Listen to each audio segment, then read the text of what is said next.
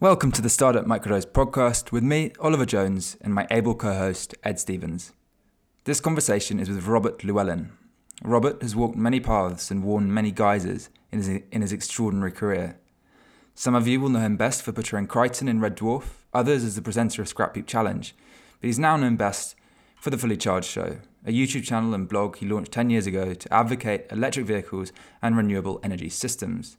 The channel now has over 600,000 subscribers, gets 2 million hits a week, and stages packed out live shows in the UK and US. For avid followers of Fully Charged, this conversation will add further colour to an extremely colourful character. We discuss his first engineering experiences on a hippie commune in Wales, how shoemaking led him to perform at the Edinburgh Fringe and from there into TV, and what a conversation between him and Jeremy Clarkson might look like. On a personal note, or as my notes say, insert shameless plug, earlier in the year I launched elmodrive.com, a platform allowing users to take out flexible subscriptions on an electric car with the option to include everything from insurance to fuel in the monthly payment.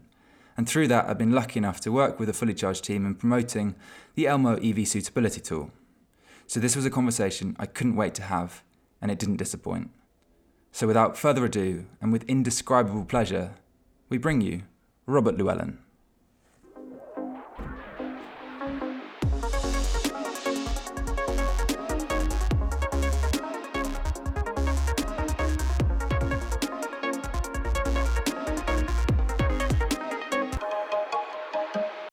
Okay, well, we are absolutely thrilled to be joined today by Robert Llewellyn. Robert, thanks for joining us. It's my pleasure. No, great. Thank you for inviting me. Now, you are and have been a jack of many trades.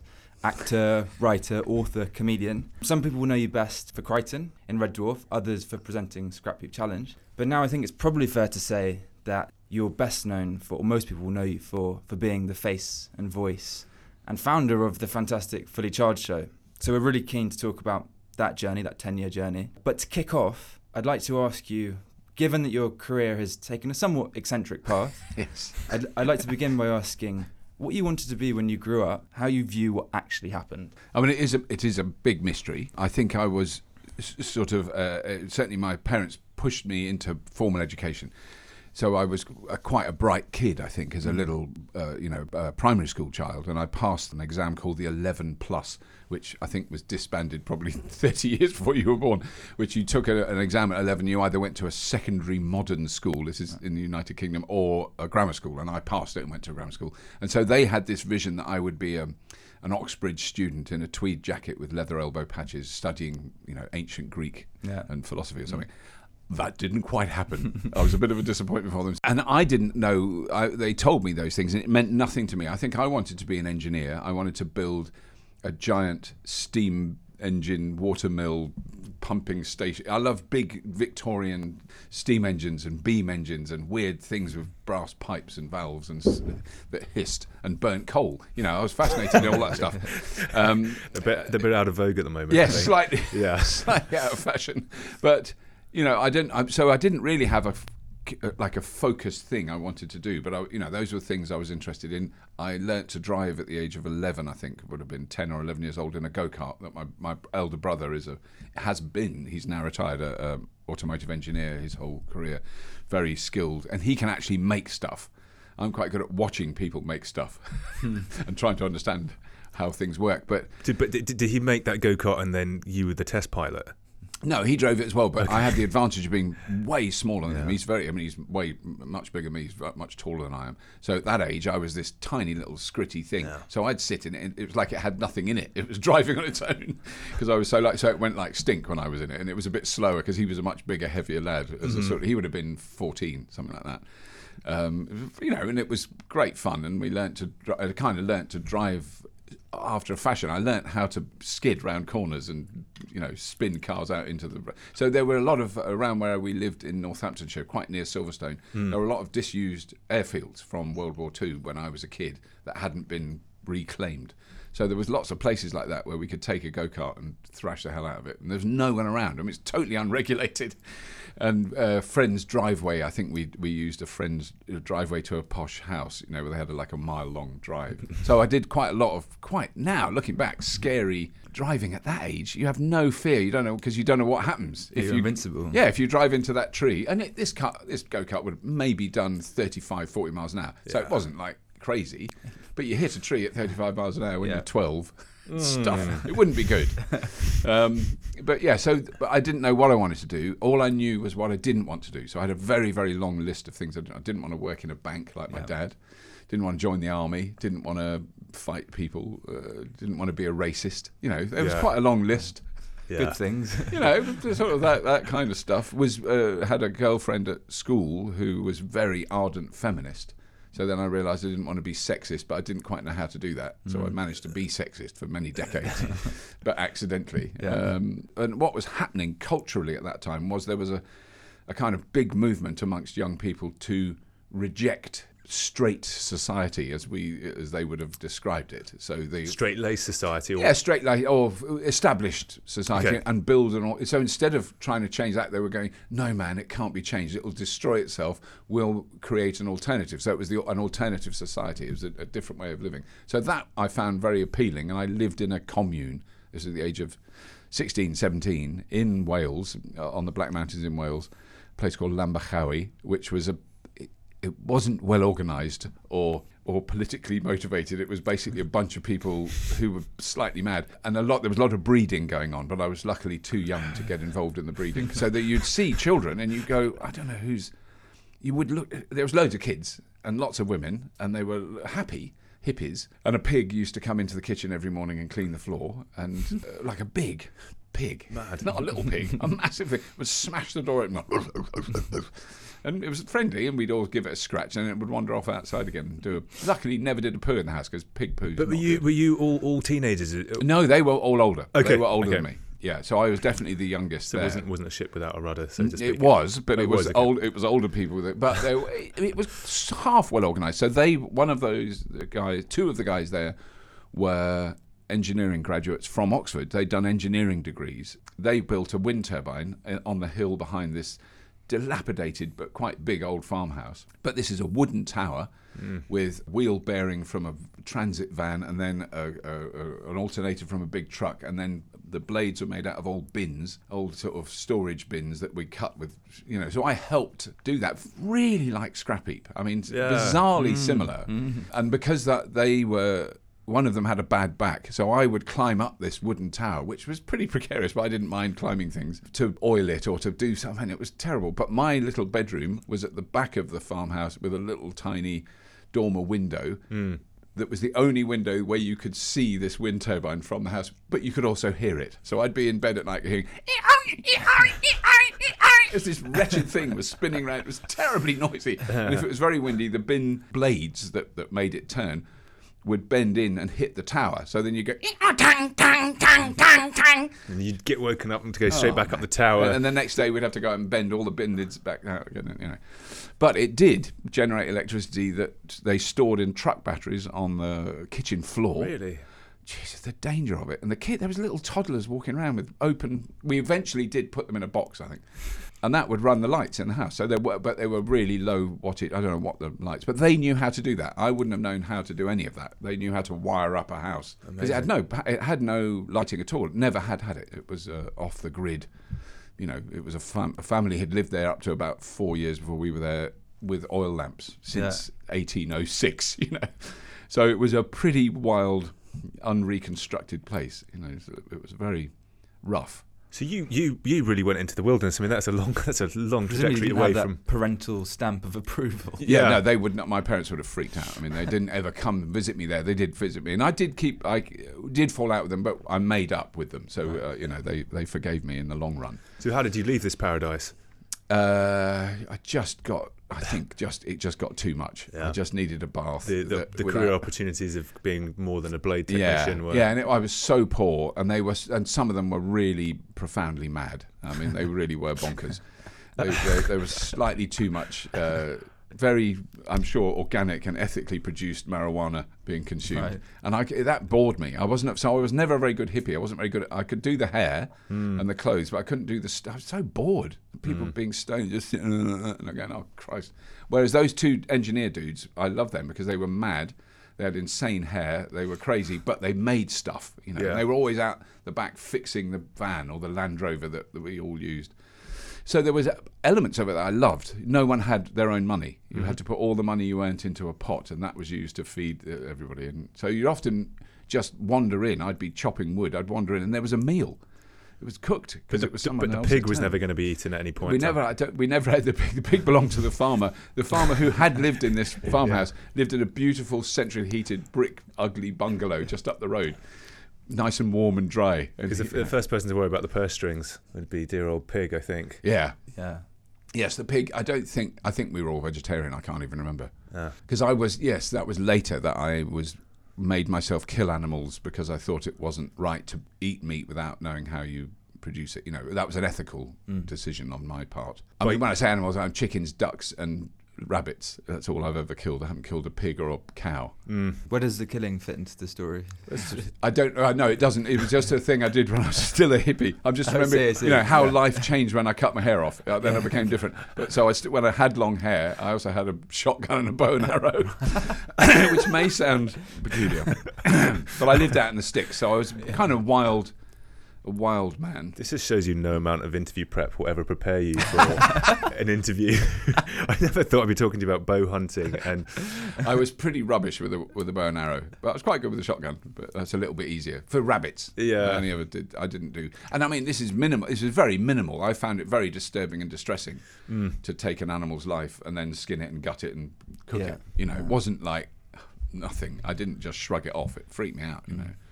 Yeah. But I thought I had to do it because I was eating meat, and I thought, well, I can't eat meat and go, which is, I always think, this has always been my ambition in my life. That was an early ambition, was to introduce a meat license so that when you're 17, 19, and you want to eat meat, you go to a special place, government-run, clean, tidy slaughterhouse, and you put on all the right kit, and you've got specialist people who help you, and then they bring a cow in, and you just have to kill the cow properly, like you do in a slaughterhouse, and then gut it and hang it up and cut the meat off, and then once you've done that, you pass your test like a driving license. You've got a license, you can eat meat. Yeah. And the meat-eating population in this country would be 5%. Yes. It would make a big, because it's so removed from our lives. Where even in my father's generation, it wasn't. You would be on a farm and you'd see the pig being killed, or you'd kill the chickens, and you'd know its name. Even. Yeah, you'd know its name. Well, they probably didn't name them, I think, but I don't know, maybe. It's so funny hearing these ideas reborn, I guess. Yes. We're sort of facing the same things. I mean, and maybe there's different means of acting on them now, but it really, I think young people have always had a desire to move the needle towards sort of more moralistic, slightly more, absolutely, idealistic. And it really depends then whether, and I think that's the journey I've been on, is that the easy route, and I've witnessed it in some people, it's not actually that many of my peers, but of my generation, say people who are now in their 60s, but were radical, extreme, vegans, vegetarians, feminists, gay men, who eventually become a bit more conservative, and that's the theory, and actually, I think if anything, I've gone the other way, that I don't feel like that anymore. I don't feel like, well, young people should just buckle down and get a job, and no, tear the place to bits. It's much more important that your generation goes, no, this is wrong. Is that do you think that's in part because of the platform that you now have? It feels like you ought to have strong opinions. Well, it's possible. I don't know quite what motivates it, but I don't. When I say the word conservative, I actually don't mean anything to do with, in a sense, politics or the Conservative Party.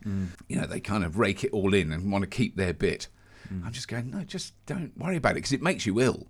That's what you realise as you're older. It's not good for you. It's much better if you're a bit more relaxed about it.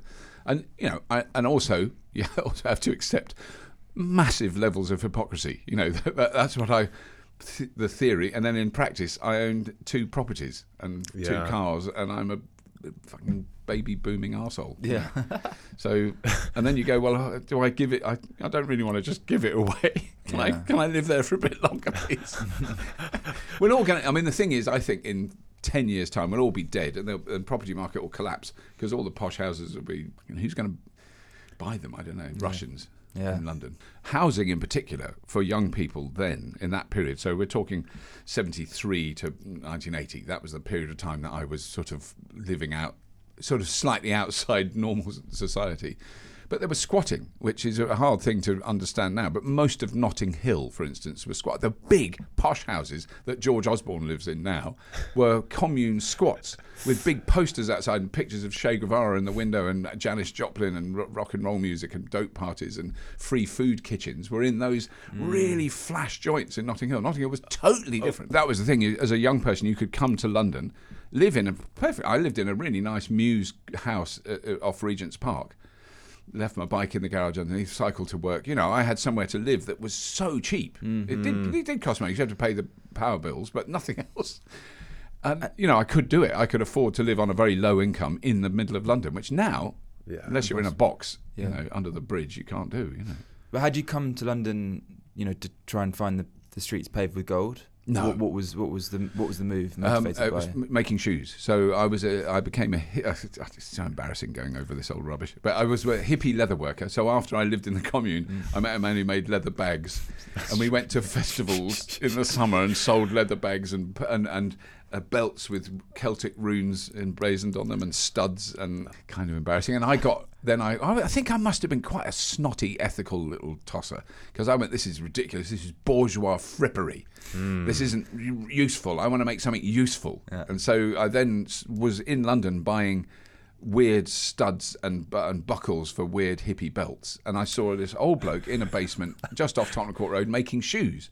I'd never occurred to me. I'd never seen anything like it. And I went down. He was Greek Cypriot guy, lovely man. And while I was there talking to him, he was really generous with his time, and he was showing me the shoes. And this was just like on a Tuesday morning, wasn't anything. I hadn't got an appointment. It was just a fluke thing. His boss, the guy who ran the shoe shop, came down. They were looking for an apprentice, and I went, oh. And he said, well, and he was very posh English. Why don't you come along and be an apprentice with us? Oh, all right. So that's what I did. And that shop is still there. James Taylor's, it's called, just off Marylebone High Street. Wow. And they're bespoke shoemakers. So I learnt to make shoes with really old men, old Jewish guys who were in the camps. So wow. I was taught by a guy who had a number tattooed on his arm. Wow. He was in a concentration camp, and because he was a shoemaker. Often the shoemakers and tailors would survive because they would mend the clothes or make clothes for the guards or make their boots. This guy repaired jack boots for... Would he have been making, you know, when you go to the museums and you see the rows and rows of shoes, would he have been responsible for making some of the inmate shoes? Possibly. I mean, he was a shoemaker in Prague. That's where he came from. So he was a Czech Jew. And then his buddy was a German communist who was also put in a camp, who also had that, because I assumed he was Jewish as well. He wasn't. Wow. He was German, but he wasn't. All his family were killed. I mean, it's horrendous stories. Yeah. And that generation is kind of gone now, because they were adults during the war, you know, in that. But their stories of that were amazing. But they taught me to make shoes. So they made incredibly beautiful, they were very sort of high-end, posh shoes, like Prince Charles would get from John Lobb. So which is another shoemaking company. So I also worked for them later on. And most of the people who were making the shoes then were in their late 50s, 60s, were about to retire. So all those companies were desperate to get some young blood in to make, otherwise they weren't going to have any. They had the orders, people wanted the shoes, they had no one to make them, you know. So. And then you let them down by going off to start writing. Well, then I did that for, I don't know how long, maybe 5 years, set up my own company with a friend that we made shoes for. We were out workers for them, but we also made shoes for our own clients. And Celtic runes. No, by then they were brogues for bankers. Yeah. They were we went from Celtic runes to bankers brogues. So really posh, because these shoes, even then, so we're talking like 1979, 80, 250 quid for a pair of shoes. Yeah, then was like £1,000 now. You know, they were very expensive, made to measure. I mean, they were beautiful, and I was never that technically good at them. There were some parts of it I was good at, but the guy that I worked with, my partner in the business we set up, was genius. You know, sort of world standard, brilliant finish that he would have. They would glow like they were made of, you know, a pair of black shoes looked like it was made of black glass. They glowed that much. They were so crisp. You know. But did you just have to have this exceptional attention span? Because I was reading about Benedict Cumberbatch being into watchmaking the other day, and you seem to need this really like detailed focus. I think it was good for me in that sense because I didn't have that. I think when I started, and it just, if you didn't develop that, you couldn't do it. Yeah. So it became a thing where you could sit down for 5 hours, cutting the edge of a sole to make it just fit the, those sort of attentions to detail and sewing them. And they're really hard. It's really physically hard work. It's not like watchmaking because that is very fine, delicate work. This is, you're sometimes smashing something with a hammer, putting pegs in to hold a heel on. It's not all delicate work. I mean, at this point, you could have killed your own animals, skinned them, made your own leather, and then created your own Exactly. shoes. So that was why, because I was using leather. That was where the killing animals came from. Right. I thought, I can't use leather. I was a vegetarian, and I was cutting up leather. I went, oh, hang on, there's something wrong here. This doesn't work. I was a vegetarian out of love, because I was in love with a vegan, and I couldn't ever quite go. I tried to be vegan. But then in honouring the process of making a really decent pair of shoes, you at least turn the end product into something that's truly you're not treasured. wasting. You're hopefully not wasting it. Yes, I mean, and it is something I would love to have. It would have been an area I might have gone down in another life. Was that like now, for instance, you could have a shoe shop where you walk in and you put your foot in, you put your stocking foot in a box, and it measures it, and it prints you a last 3D printing last, which would fit your individual foot so well. The difference between putting a pair of shoes on that you buy in a shop and a pair of shoes that are made for you is mind-boggling, because you don't believe you've got shoes on. You think that you've got nothing on your feet, and yet you've got a heel that makes a noise. They fit so, if they're done right. And that skill is the most complex bit of shoemaking, is making that last, which is the last is the mould that you make the shoe on. And we used wooden ones.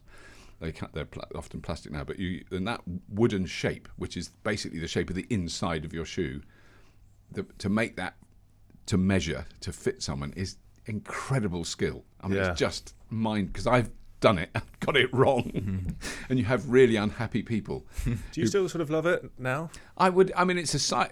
There's a sort of dead side to me that I could go back to it. It would take me so long, and I would rip my hands to pieces, because my hands were sort of SAS dangerous. I had incredibly strong hands and incredibly weak arms. The rest of me, but my hands could, crush the front of a tank, because you're gripping and you're using your hands all the time. So the muscles in your hands really well developed, but it kind of faded past my wrists. But it was quite weird how strong your hands were. But that now would be brutal. I'd find that really hard, I think. And then, so how you then had to use these hands for writing? Well, yeah. So then that was the other thing. I think. When you said, what did you want to be? I never knew, but I knew I wanted to write. Okay. I just didn't know what I wanted to write or how you do it. So I wrote a novel when I was probably 12 that was like a Sherlock Holmes thing. It was a detective story. And I loved doing it. And it wasn't... And when you're that age, I was about 12 or 13, you write an essay for school and it's probably 500 words. I wrote like 70 pages in a book of handwritten story. And I loved the kind of how much there was. That was a part of the excitement. The fact that it was a rubbish story with no ending and no plot, and it was irrelevant then. But that was something I always wanted to do. Definitely wanted to write. Didn't know how you do it. I suppose it was it's that weird combination of things. So late 70s, early 80s, I went to a club in Baker Street and saw a really funny man stand up in front of people and make them laugh. I'd never seen anything like it. And also because he did a sort of hippie character, and his name's Nigel Planer. He's still a friend of mine who was in The Young Ones. So I don't know if you ever saw The Young Ones. It's a sitcom called The Young Ones. Google it, because it's very funny. But he played a hippie in it, Neil, and he's like really depressed. I've just cooked some lentils. Does anybody want? And he was always cooking lentils and always getting beaten up by the punks who hated the hippie. And so Nigel and I became friends, and then it was sort of through that, and then a kind of charity events in workshops that I worked in, when I was making shoes, where they said, "Can you present the things or something?" And I don't know. I've never been on stage, never been in a school play, never wanted to be an actor, didn't want to do any of that, but went on, and sort of people didn't boo and throw things. So out of that, I met some people who were performers. This is over a period of years, not like in 2 weeks. And I wrote them a sketch that they did. I didn't even see them do it, and people laughed. And they said, "Oh no, it went down really. Can you do another one?" And I went, "Oh, I can write stuff like for the man who stands and because he wrote that. That's why I've learned. He writes it down, then he says it, and then people laugh. And it's such a weird way of working that out. There was no now there's a whole industry around that, and you might know that you go to the BBC and you give them scripts. And I hadn't got a clue. It was a total mystery. So I wrote more stuff for those guys, and they said, "Can you do it as well?" There was one sketch about the RAF, about my father who was a pilot in the war, but it was a sort of spoof of that and being pissed and stoned and going out to get a kebab after the bombing raid. So they were trying to find the kebab shop, but they were in a Lancaster bomber, and that. I can't really describe the whole thing. And it was all about homophobia as well, because one of the characters was very homophobic, but the co-pilot was gay, and he was sick and tired of being oppressed. It was just, people laughed, I'll just say that. So I performed that one night in a pub called the Crown and Castle in Dalston Junction in East London. I went on stage so desperate to find a way of getting out of it. Didn't want to do it, didn't want to be there, felt sick. Thought, this is a stupid waste of time. I should be working. This is fucking stupid. I hated myself. But thankfully, or whatever, that night, for some reason, it was a really big crowd. The room was packed. They laughed, and they laughed at things I said, which completely threw me when I'd never experienced that before. And I'd say the line that we'd rehearsed in Bernie's bedroom. So it'd never been out in public. And I'd go, da-da-da-da-da, oh, and I was like that all the way. Apparently, my friends who were in the audience said, you ruined the performance, because every time it got a laugh, you stood and looked at everybody and going, is that funny then? So really not a slick performance. The other two guys, very seasoned performers, have been doing it for years. So I was carried by them. And that, I think, if that night had been a bit of a damp squid, or people go, "Oh no, it's good, yeah, bye." Yeah. I'd never have done it again. People went insane, just screaming and clapping and standing ovation at the end, and I didn't know what the hell was going on. But it was the lift you got from it, that experience.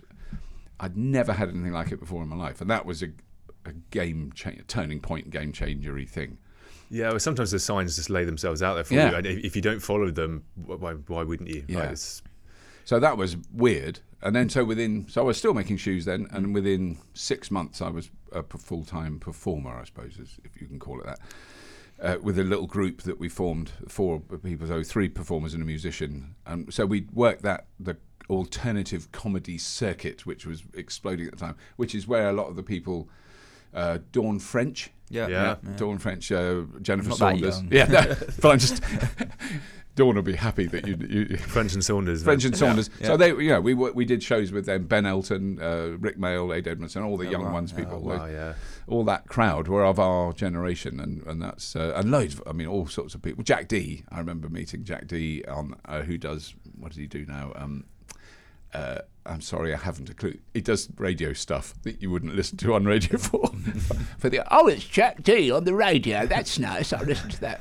But yeah, so a lot of those comedians that are now on panel shows. The old the bald old ones on panel shows. That was when we started out with them. But they do form these nice circuits, because I guess the level below that you've got the guys from Peep Show and stuff like that. But it's sort of hands off, and obviously the Stephen Fry and that brigade. Yeah. I remember it well, Rick Mail and everybody, and yourself as well, around that era, because my parents would be watching these shows. Yes. I was a young kid watching what they wanted to watch in the evening. So, because the first time we did the Edinburgh Festival was when Emma Thompson, Stephen Fry, Hugh Laurie won the Perrier Award, which we didn't even know there was an award. It was the first year it happened. We never won the Perrier Award. I got nominated for it, but I never won it. Because that was your lead in, weren't you? I read that you were doing a one-man show as a robot. Yes, in Edinburgh Fringe. It was kind of 10 years later, but yes. Oh, sorry. Okay, yeah, wow. No, but because we first went to Edinburgh, I can't remember, 1980, 81.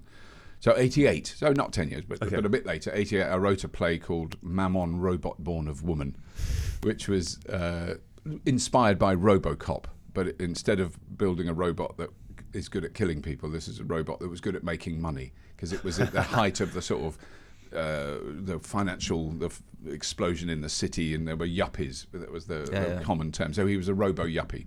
I think you were 30 years ahead of your time. I think everybody's fixated with making robots to build money at the moment. Yes. Well, exactly. Yeah. But but the story, because it was a good friend of mine I worked with a lot, a woman called Deborah John Wilson, who's an American actress, a black woman, and so it was the idea that a black woman couldn't trade on the stock market because of racism and stupidity, and she's a woman and she's black, so she makes a white male robot to go in and trade for her, and she's really good at trading, so she's controlling him. But then she uploads Lust Mode, So it was very similar. There's a lot of Crichton, pre-Crichton stuff, Lust Mode, and then which was a cheap gag, but it got a big laugh, was that he would have involuntary copulatory movements and he'd shag a desk right across the stage. And you'd perform this? I was performing that with vigour. It was cheap and shallow. And that's how you got into Red Dwarf?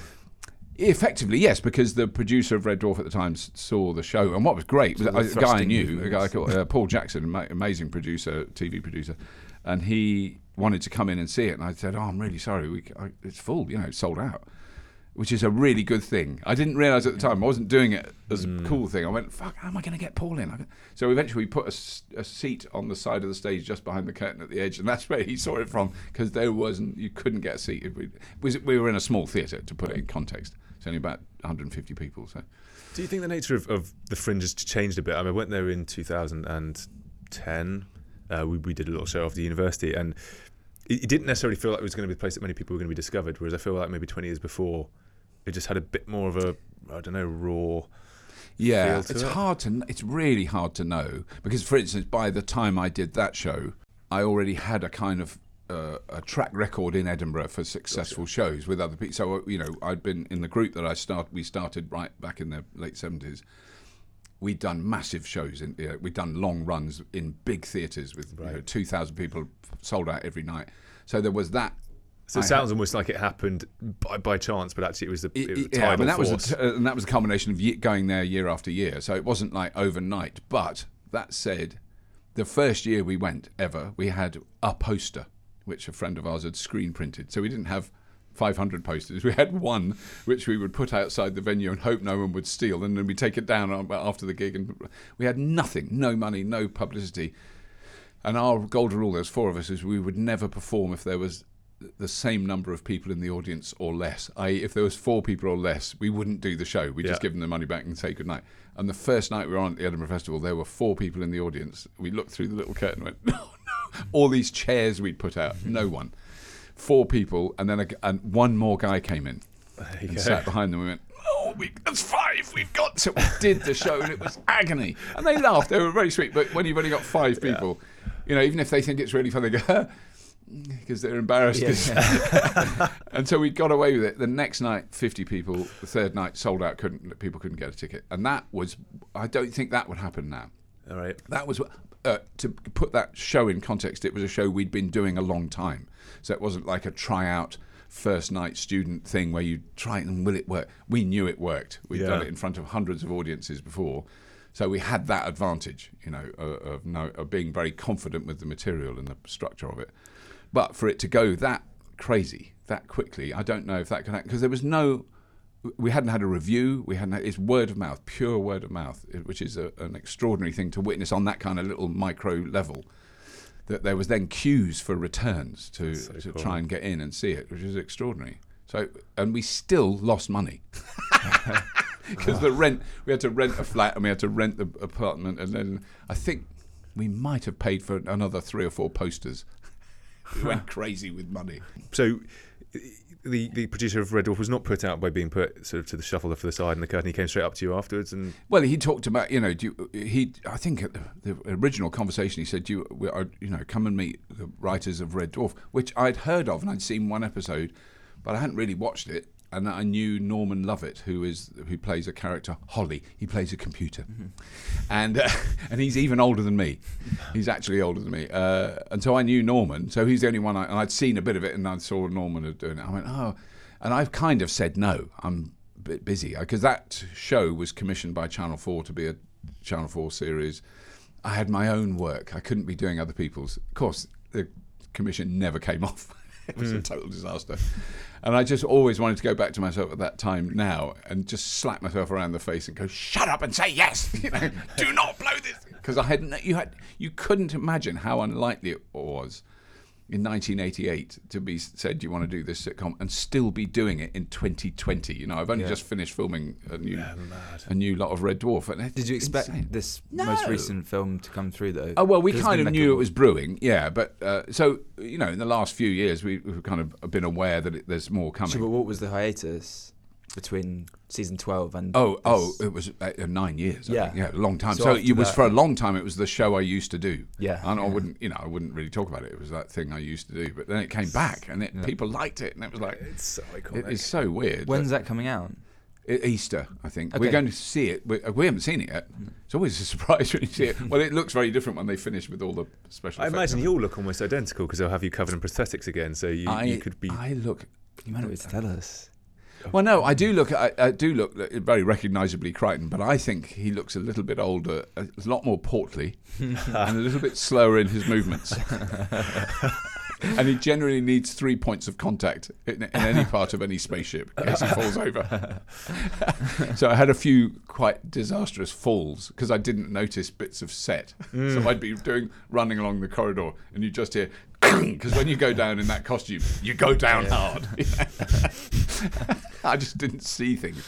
So yeah, Because I think it remains a good formula. I was watching some clips of Red Dwarf the other day, and it was one where Craig Charles' character is going to need to lie, or getting Crichton to start telling lies, and those kinds of things are just funny because you're offsetting it onto a character where you can project bigotry, anything, because it's a robot, which gives you a lot of freedom to have. And the fact that he's a character that admires the ability to lie, cheat, steal. He thinks it's brilliant. He can't do it. It reminds me actually that Futurama almost copied that with Bender. Yes, it was a very similar. Because I wasn't aware of that, but people said, "Oh, look at this," and I'll go, "Oh my God, that's almost word for word like a Crichton scene." Yeah, which is that stuff happens, doesn't it? I don't even know if they really. Was Crichton similar to the character you'd cooked up at Edinburgh Fringe, or did you completely know? No. So the only thing that was, which I'd forgotten about, but there was one, because you couldn't record stuff. So a friend of ours who taught at film school, basically a camera operator, and she came to Edinburgh with a video camera, which is now, when we heard that, went, oh my God. A video camera, it was like unheard the size of the room. Well, no, it was quite small, and but it used a terrible format. So it used a little video cassette. Yeah, I remember that. That you then clip inside a VHS tape, and then you could play it on a VHS tape plate. It was a shite, but the audio was pretty bad. But you could just about hear it, and I'd forgotten that the inner voice of Mammon. So the things that said engage lie mode, that was in that kind of voice, and I don't know why or where that came from. Slightly different, but it was a sort of bland American, very much inspired by 2001. Dave, are you feeling okay, Dave? It's that kind of. That was what I was trying to find. It was meant to be Canadian. I cannot tell you how embarrassing it is to be at a science fiction convention in Vancouver with a lot of Canadians telling you that's not Canadian, eh?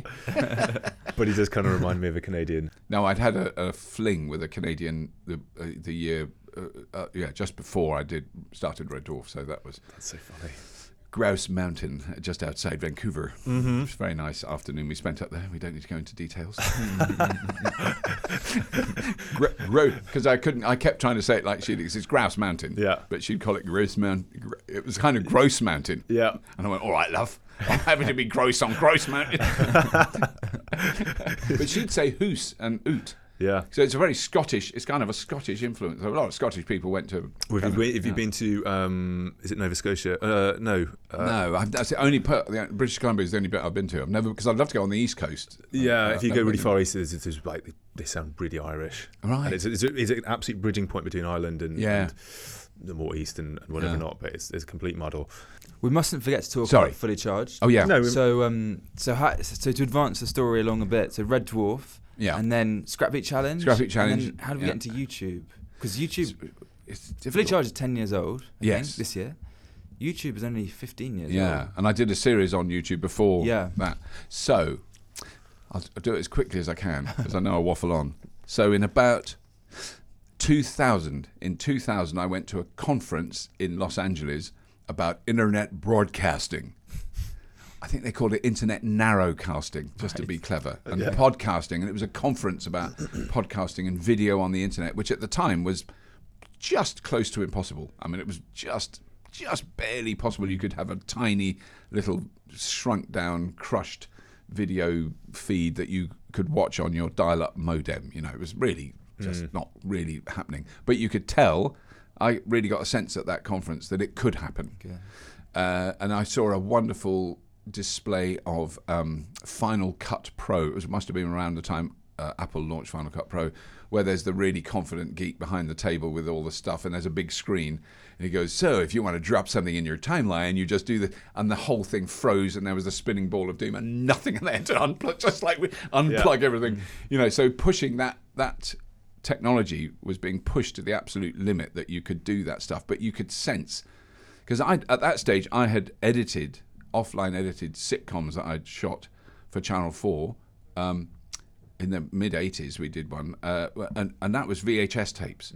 So you'd be transferring footage from one VHS tape machine to another. It was so crude and so time-consuming, but there wasn't anything else. So I thought it was really cool, cutting-edge stuff.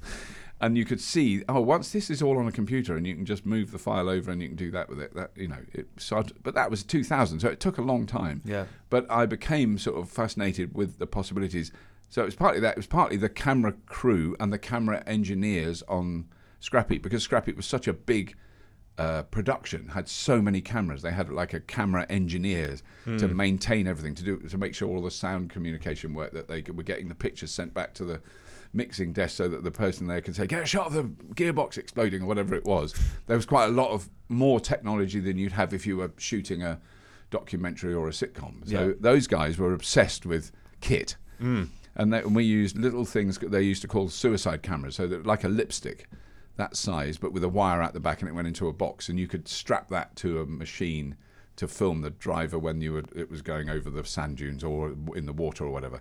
And if it got bust up, they weren't that expensive, so they didn't mind. So I bought 2 of those cameras at the end of Scrapheap for like nothing, for 50 quid from them, and they were rubbish.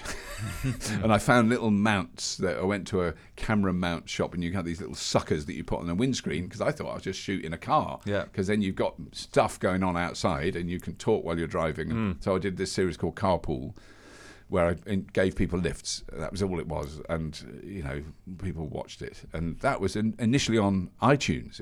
It wasn't even on YouTube, because they were like 20 minutes long, and you couldn't put anything more than, I think, 4 or 5 minutes on YouTube at that time. And then it's that weird thing how that happened. Someone from YouTube, who was a Red Dwarf fan, got in touch with me. It was that way around, and said, come in, let's talk. I went, oh my God. So I went in, and he went, I said, I'd love to put it on YouTube, but I can only put on 5 minutes. He went, now you can put however long you want. He did something on my account, which meant I could put 4 hours on, if I wanted to. Yeah, so then knew people were going to upload garbage. Yeah. Well, I wonder why they did. I think it was the storage of it, and that stuff was still more expensive then, wasn't it? To have 5 million hard drives. Presumably they still needed people to comb through and edit and approve and censor back then. So it was just the whole economics of it didn't work. God knows. Yeah, that was pre. Oh no, that must have been after Google bought YouTube. That must have happened, because I went to the Google offices in London to see that guy. Anyway, so then I launched Carpool, and it worked really well. And then it was that interesting journey where it then got commissioned as a regular TV show on Dave. Yeah. And is this like a precursor to James Corden's Carpool? I mean, have they stolen It's very hard to say that James would have copied something about. I've seen it in America as well. It's obviously inspired, I think, is the word. There's also, he was really nice about it, Jerry Seinfeld, doing Comedians in Cars Getting Coffee, which is essentially what I was doing, but because it was mainly comedians that I got in the car. But it's, other people had put cameras in cars before I did. Yeah. You can't really. I've always said it's not that. But he sent a little apology. Sorry, dudes, not heard of Carpool, in a tweet to me. So I thought, well, that's fair enough. James Corden hasn't done that. Yeah. I actually saw him at a Jaguar event in Los Angeles, and he was being ushered out. I was just standing on my own with a canapé, and he was being ushered out by his people, and he went, he did a sort of look. Didn't say anything, and I went, I've never met him before, not someone I know, but I think there was some recognition. I like to think it was a guilt spasm, but I don't think he does guilt. He just can sing people's songs. Potentially he might have done. But also, have you seen the footage of how they film that? He's not driving. It's on a trailer. The car's on a really weird looking trailer. I always suspected with the value of the celebrities in the car that driving it might be foolish. I think but everyone went, it's disgrace. He doesn't even drive. And I went, fair enough, mate. If I was driving Beyonce, I mean, I had Stephen Fry in it. Face hits the dashboard. Yeah. It's 30 miles well, no, that was what. No, so I've got to go back very briefly to why this happened. So I had an argument with my car insurance in their office. I said, I know other people who are my age. I've got no claims. Blah blah blah. It's not an expensive car. Why am I paying so much? It's because you're an actor. What, are actors bad drivers? No, actually, actors have got a very good reputation as drivers, but you might give someone famous a lift. I said, I never give anyone famous. Oh. Then I went, Eddie Izzard. I gave him one. And Ruby Wax, who... Yeah. He doesn't know who you are, Ruby, in case you ever hear this. I will know after. You will know now. It's very funny, and she's lovely. And I can't remember who else, but that was like 3 people who you could, at the time, you could have said were famous. And that reason is if I don't even have a bad accident, but they bash their head on the thing and they're in the middle of doing a series and they've got a bruise or a cut, the production company can sue me and my insurance firm. If Brian Blessed loses his beard or something. Yeah. So then I thought, well, I'm paying for it. I may as well have some famous people in the car. So then that was a motivating. So and they pulled you into Dave, and then it. Yeah, and I did it, and it was fine. But they were very prescriptive of who I could have. And the subject matter you had to talk about. And it was all comedians, which is fine. No, not what we could talk about, but it was all comedians that are on Dave regularly, and they were all great. It wasn't like the actual shows. I just went because I had brain surgeons, I had neuroscientists, engineers, as well as celebs. I always wanted to get a bit of nuclear science, all sorts of interest. Brian Cox before he was a big telly star, because it was fascinating to hear the density of liquid something or other on the planet's surface. Most of that one, I'm just there's a wonderful magician. I've got to remember his name. I know I've started. Paul Daniels, who passed away a couple of years ago. Really funny. Have you heard of him? Yeah, he was his assistant, and they saw in half. Debbie. Yeah, Debbie, who's lovely, and she made me a cup of tea in the kitchen. She was lovely. But he did. That's one time I nearly crashed because it was such a shock. He did. And he was sort of retired by that time, and he did a card trick as I was driving, and I had to pick a card like this, pick a card, and you card, look at the card, all right, put it back in, don't worry about it. And so I'm like that, going in, and then I saw on camera, he does all this shuffling stuff, and then he goes, is this the card? And he lifts it out of his pocket, and it wasn't. I think I'd chosen the 8 of clubs, say.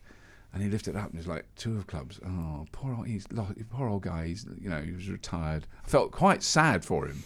Can't do the magic anymore. And then he pulled it up again, and the card kept getting longer and longer until there were 8 clubs on it. That's awesome. And how the fuck he did it! But it was so good when it was perfect moment in a car when you're driving, and I kept going, because it kept getting longer and longer and longer. Like your insurance. It was basically a playing card that was like a foot long. Yeah. That was no, he was great. Yeah. So that kind of really, it kind of made me depressed. It wasn't because the channel were bad or anything. It was just that's like proper. It became like a job, and that was definitely a turning point. I went, I don't want to do that. What I love doing is this completely anarchic thing, and I had the advantage, and it's unfair for other people trying to do the same thing, where I'm earning my living somewhere else. So Carpool only ever cost me money. I never made. I suppose at the end of doing the Dave series, I made a bit, but it was still peanuts. Through all that stuff, I'd come into contact with engineers, scrappy, who were doing electric drivetrains, who were doing battery management systems, who were explaining how lithium-ion batteries that could be recharged could be used in vehicles and blah, blah, blah. All that stuff was in the background. I was interested in that. And so 2010 was when I thought, I'll try this. I'll just do a pilot and see if anybody watches it and put it on. And kind of a few people, it wasn't big, big numbers or anything, but it kind of, the car companies noticed. That was interesting because they know they've got to completely transform the whole way they operate, and they don't know how to do it, and they still don't know how to do it 10 years later. But they're desperate for any help. So, it was almost like they kind of went, oh, can you do something about this Mitsubishi or whatever, It was really interesting. So it grew partly by the access I was given into those companies. So early Hondas and... So the early genesis of the production, was that to convert cars into electric? No, it was manufacturers that were making electric cars. So I knew that Nissan were bringing out the Nissan Leaf probably 2 years before it was launched, so in probably 2009. So I was driving mule cars, which is where they make the drivetrain, but they put a different body on it. and you drive that, and literally I drove that around a car park. Not on the road. It wasn't road legal. And then there was the Tesla people. Because they took a Lotus, tiny. didn't they, or something? Yeah, that was a converted Lotus, the Roadster. So that was the first car that I filmed in for Fully Charged. But that was commercially available by then, and that would do around 200 miles on a charge, which was amazing at the time. Everyone went, an electric car that does 200 miles was just incredible. But there's nowhere to charge it. That's the thing, other than your house and a 3-pin plug, which would take 2 days to charge that car. And it was it called Fully Charged from the start? It was called Gearless. Gearless, okay. Yeah, for about an episode. Because I thought electric cars don't have gears, at which point I found all these electric cars that had gears. Right. Because I thought instead of Top Gear, I was going to be no gears, and then Gearless, and I'm glad I don't know where Fully Charged came from. It just sort of appeared out of... And so you started because you wanted to have autonomy over the production. Did you think back then, and with this answer you can explain exactly where Fully Charged is now to people who don't know, did you think back then that it would become, was it just a passion project? Did you think it would become this commercial opportunity? Because it's a business now. As you were telling us I before. definitely didn't think it would be a business opportunity. I thought, in fact, so many times I did stop doing it because I couldn't afford it. Right. Didn't have time. I had other jobs to do. I was doing other things. So that if you look at the kind of release dates from the first episode, they're very sporadic to start with. They're not every week or anything like that. So it was around about 20, I suppose when it would have been 16, since 2016. So for the last 4 years, it's been either 1 or 2 episodes a week pretty consistently throughout the year, which is a big lot of stuff. That's a lot of production to maintain that, and that required money. So the 2 main sources of income, which we get now still, is AdSense from the adverts on YouTube, which in 2016 would have been literally £112 a month or £96, very low because of not that many views. So very small amounts of money. Now it's enough to pay the rent on the office and for one editor, but it's nowhere near enough to pay for the whole thing. So you've got to be in the sort of Marcus Brownlee territory where you've got 23 million subscribers and 14 million views a day. You're not doing too badly. We're doing all right. We're doing between 2 and 3 million views a month. That's our average, which is good. Yeah. With about 600,000 subscribers. Just over 600,000 subscribers. Yeah. So but it's been really you can really call that organic growth. It hasn't been spectacular explosions. It's been this constant, steady. So we add about between 3,000 and 5,000 subscribers a week, new subscribers a week, That's great. Which is amazing. Because if you think about it, some TV channels would be envious of having that viewership, right? Yeah. And that's what's so interesting about YouTube is you come pre-packaged with 600,000 people hooked on your content. Yeah, which is... it is. No, that side of it is extraordinary. And I think the thing that I'm really only been really aware of the last sort of 18 months is where people live. So it's about 24% of our audience are in the UK, which means the vast majority are outside the UK. The biggest single block is the United States. Amazing. But Netherlands is huge, Germany is huge, Australia, New Zealand. I mean, Netherlands and Germany, I think, is fascinating because it's an English language show and we don't put subtitles on, although I think a lovely German man did on 1 or 2, cool. But it's a lot of work. Yeah, and we don't make any effort to do that. But of course, Dutch people speak better English than we do. So it's so true.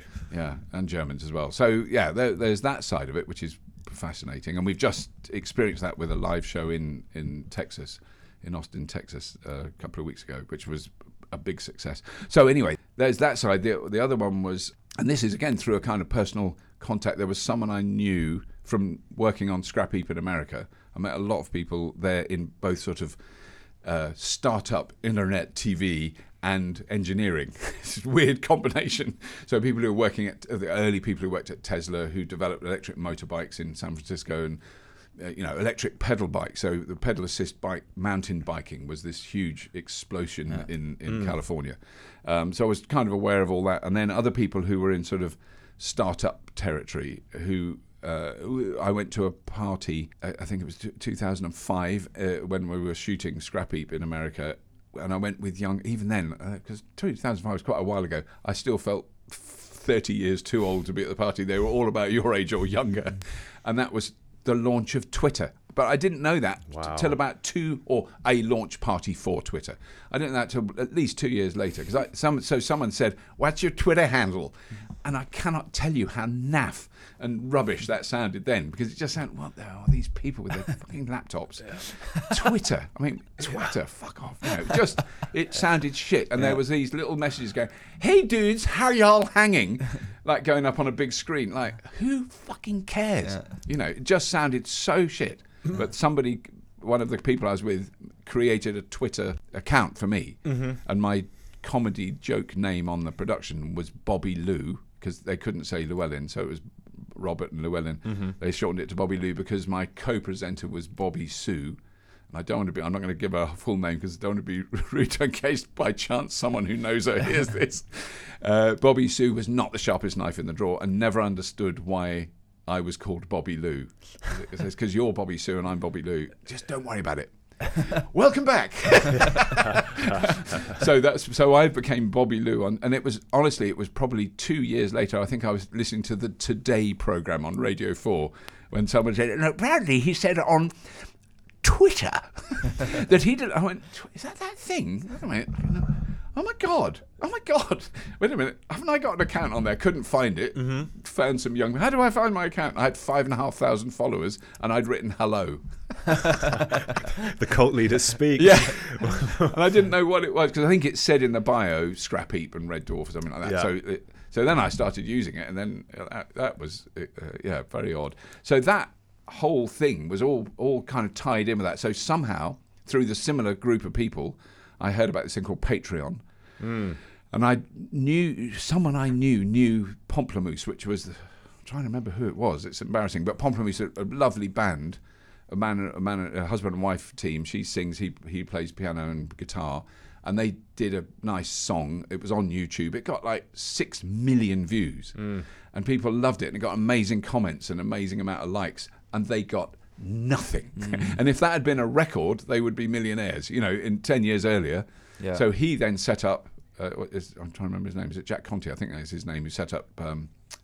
It might be. That sounds familiar. For Patreon. Patreon, yeah. So he set up Patreon so that you could give $2 to the people you liked, whose video you liked, and I went, well, that's not going to work for us because we don't do music. It's not that. And then, like a year later, I went, oh, all right, I'll try it, and that has been an amazing success story for us. So there's about 3,500 people donate between $2 and $10 a month towards keeping Fully Charged going, and you think that they don't get much for it. They get the show, but they don't need to do it. It's completely voluntary. I'm just staggered that But it spreads a message. I mean, if you were out there fracking and digging holes in the ground, it would be a harder sell. But I think spreading the message of electric vehicles. I quite like to set up a Patreon account for individual frackers. It'd be horrifying if you suddenly realised, oh my God, we've got £11 million a month. I guess we better start drilling. Because we're fracking only in hippie households. Right, I think that's it. There is the tangible goods of you feel part of the creation, and maybe they can't bring that conversation to light themselves. Yes. How do you keep the content fresh on such an aggressive schedule to release? It's knackering, but I mean, it's not just me. So I mean, it's having other presenters, and that is really But it's all in the context of something to do with electric power or electric vehicles, or is it? I mean, it's renewable, clean tech and renewable stuff. So I mean, Helen Chesky will very soon go to a big battery recycling centre in Germany, where the first generation of electric car batteries are being crushed up and the materials are being separated, and they show it to you in jars, and they recycle about 95% of the material in batteries to make new batteries. Somebody was saying that we call it lithium ion. Actually, was Elon Musk saying in an interview, and he's like, but the lithium's tiny amount. Yeah. And the name that's called lithium ion is always... and all the scare stories are, we're going to run out of lithium. Well, we're going to run out of steel. Yeah. Way before that, rubber, plastic, all the other things that the cars are made of. And presumably very timely, because if you're... and you can use it again. I mean, that's the thing. You can extract lithium, and it has not... lithium doesn't go into something else. It can only be lithium. It's on the periodic table. An element. Sorry, it's an element. So you can't make lithium into something else. Because it'd be interesting, you guys going over and tracking the building of the Gigafactory is going to be built in Germany, isn't it? The next number 3, which... I think my feeling on all these things is that they're so fascinating from the outside, but the understanding behind the scenes is misconstrued at best. Yeah. And to really know what goes on in the Gigafactory or how badly used or abused these battery cells are, and what the materials that they're made from. Because, I mean, that's the thing. They're not, the two elements that have been in the news, cobalt and lithium. There's enough lithium, and this is from minerals companies in the City of London, whose entire existence relies on them knowing the actual facts about how much mineral deposits there are. So not just, they do everything. So they know how much copper there is, how much iron ore, all those things, aluminium, all that stuff. And they do know how much lithium there is. And they say there's enough lithium for about 200 billion electric cars. There's no way we can make 200 billion electric cars. There's not enough other material for it. But lithium is such a tiny proportion of the mass of that vehicle. It's less than 1% if you look at the whole vehicle. Yeah. That isn't the issue. There might be issues with extracting lithium and how you do it and how you do it responsibly and ethically. But it's in seawater, so 1% of seawater is lithium. Well, they're talking about doing some silicon based or seawater based battery cells soon. Yeah. And because the problem with the current ones is they form the sort of stalactites or the crystals that drive across from one anode to the cathode or stuff like that, and then they can short the battery in it. I mean, it's certainly a danger, and it's far more a danger in small electronics. I mean that, and why? Cobalt is the kind of the most ethically challenging of the elements in a battery, which is, and the vast majority of cobalt on the planet's surface is in the Democratic Republic of the Congo. Not very democratic, not a very nice place to be born in and be a kid that works in a mine. Absolutely out of order. But a laptop and a phone battery is between 10 and 40% cobalt to make it safe. A car battery is less than 1%. So, I mean, the thing is, a car battery is bigger, so it does use cobalt, but the first generation of zero cobalt batteries are just about hitting the market now. And I think that's the thing you can't, the battery discussion, it's fascinating that that's become the central discussion around electric vehicles. So people now, I don't hear, I couldn't have one because I'd have range anxiety. Because, they've read in a magazine or on the Daily Mail or on a website that you'll have range anxiety. Everyone who drives an electric car has range anxiety the first time they drive it because they've been told they'll have it. I did. Yeah. I was terrified it was going to run out. And then second time I went, third time I never think about it. I've never had range anxiety. And your first electric car was? A Mitsubishi i-MiEV. Okay. Fabulous car. I just saw one actually on the street when I was on the bus. Way. Yeah, there's still one on the road. There is Notting Hill. They were Japanese city cars, really good for London, really narrow.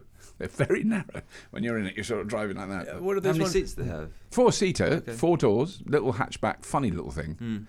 Not fast or anything. That's but terrifying. Was it? Is it something Go or like? Oh, the G-Wiz. The G-Wiz, yeah. No, I mean the i-MiEV was an actual car that had a safety rating. The G-Wiz was an egg box. Yeah. It was made out of the same material they make egg boxes, only not quite as thick, and 4 wheels that looked like they'd come off. Because we filmed one, and I drove one on a rough kind of rubble car park in East London, because it had groovy graffiti on the wall, and we were trying to get a hipster groovy shot. And there was a lump of rock in that road that a kid would ride a tricycle over. And I went up to it in the G-Wiz and went, I couldn't get over it. So no, it was almost like the G-Wiz was designed by Jeremy Clarkson and Exxon to make sure no one ever wanted to go in electric vehicles because they were diabolically bad. But I think someone has, and certainly there's plans to make one a dragster so that they'll put a phenomenally powerful motor in it and big fat tyres. And, if you make dragsters are really good with electric cars because you only need a range of about a mile and then you can do the race. Yeah. But it was a proper electric car, the first one you had. Yeah, it was a problem. I mean, it would do 70 or 80 miles on a charge, and you had to charge it off a 3-pin plug, which I had in the garage. And my son was in his mid-teens when I had it, and it was we live in a very rural area with actual farming. It's quite weird in the Cotswolds. There's not a lot of farming in the Cotswolds, but there is near us. And so it's very muddy, especially in the winter. So the car was just brown with mud. And then I parked it next to the wall in the garage to plug it in, and then I get in it. So I saw that side of the car. I get in it, I drive it to the shops, drive back, get out, park it in the same place, plug it back in. And then one day I was reversing out, and my wife was waiting outside so she could get in the passenger side because it was too near the wall. And she said, come look at this. And I thought I'd scratched the car. I ran out and looked, and on the side of the car my son had written "totally gay car" in really good good lettering, not rubbish, quite ornate, totally. And I'd been driving like that for probably a month, but we were both so thrilled because he spelt totally right. And at last, we're getting there. And he just said, now, because he's now in his late 20s, and he went, yeah, I was a legend. You're often described as the anti-Clarkson. How do you feel about that? And do you ever think that Fully Charged will move on to primetime TV, or is it you want to retain that autonomy? I don't. I mean, I think I don't want to do. I mean, I think that's the advantage I have in some ways over a young person who's done YouTube and wants a career in television, which I totally understand, and it's not a criticism. I really don't need to do that. I've done that. I've done that for bloody decades. Yeah. So I'm not, and also the thing that excites me about YouTube is its international flavour. That most of the people who watch it are overseas. You know, that's it. So and it really broadens you, because when I talk about something like batteries, solar panels on your roof, if you talk to an English audience, you go, I know it's cloudy here, but they still work. I'm not talking to an English audience. I'm talking to people who are in Australia that have got way more solar panels on their roof than I'll ever have, and export electricity and make money. You know, there's a whole huge difference in the market. So it gives you a very global perspective, which I think is hopeful when you're in a city or a country or a town with a very like Australia at the moment. Their government is Stone Age, Coal Age. Yeah.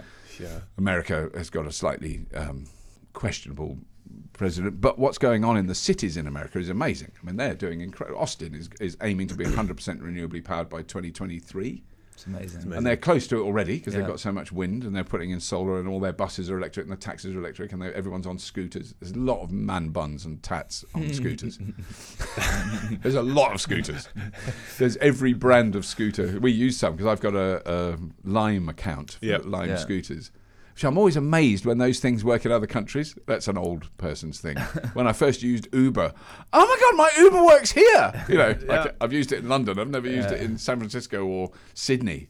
It works there. So it was clever. I mean, and those places almost lend themselves better. Like sometimes I don't get the sharing schemes in London because it seems like nobody treats anything very, very well. I just see bikes upended, and that's my worry about the electric scooter scene as well. It's like, you know, I think they wear out. Yeah, I think it's a phase. I do think you'll live to see. I might not, but you'll live to see the end of it. I mean, I think it's a shame because it's a good idea, but the infrastructure. You kind of want to go the other way around. You want to go, right, we're going to build a city.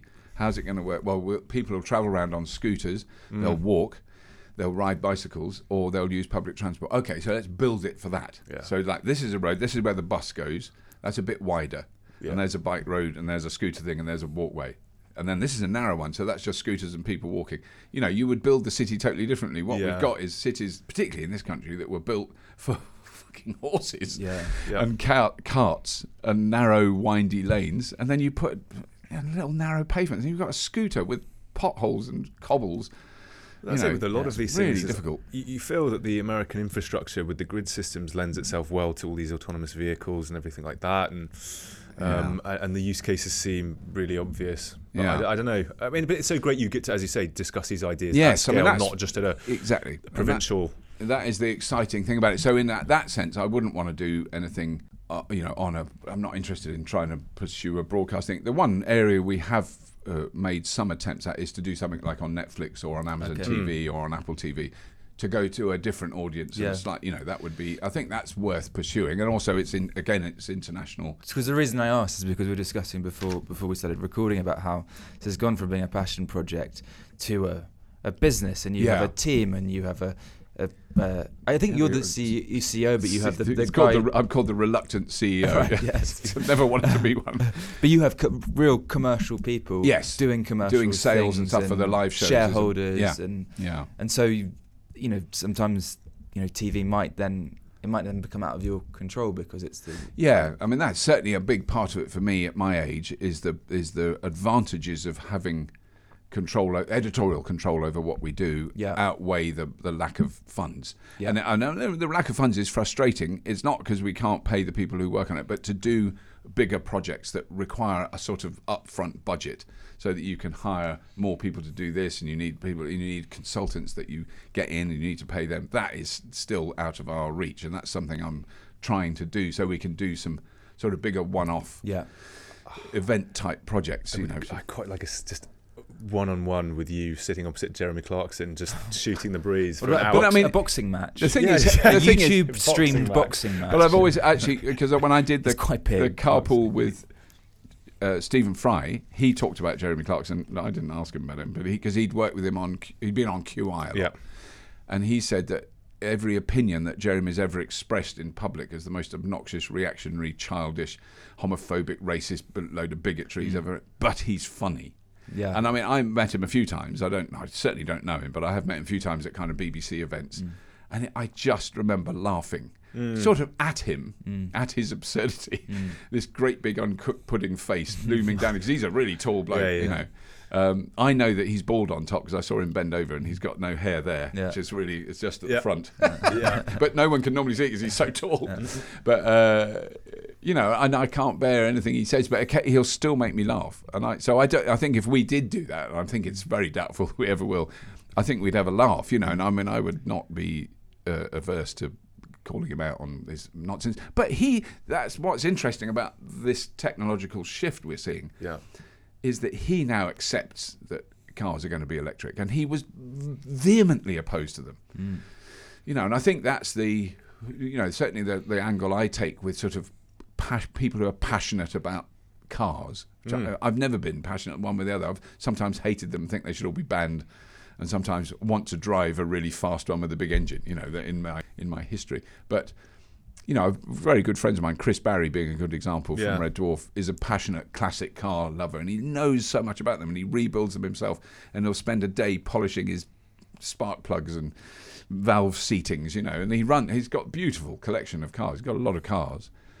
I don't want those to go away. I want those people to carry on looking after those cars for 100 years, like we have steam trains now. You know, it's amazing. You know, it must be amazing for today, a little kid who's grown up with iPads and phones and computer games to go to a steam train, which makes all this noise and smell and stuff coming out of it, and it moves along. I mean, I don't know. Maybe they go, it's split in half. I've got a feeling they'll be impressed because I was blown away by steam trains as a kid, and I was a kid right at the tail end of commercially used, you know, like actual steam trains being used as trains before. But when you go into the Science Museum, they've got a lot of those old steam cars. I love that stuff. I think the lure as a kid is you look at it and you try and figure it out. Work out how it works. Whereas nowadays, my issue with modern cars is you lift up the there's nothing bonnet. It doesn't matter even if it's not electric. You just look under it's the bonnet. It's not intuitive. No. And I mean, I rebuilt cars as a young man. I had a Morris 1000 van, which, you know, you might see in a museum now, and even then was quite old. But it was like Meccano. It was like, you know, you open the bonnet and there's the spark plugs, 1, 2, 3, 4. There's the HT leads that come. Oh, that's the distributor there. That's the carburettor.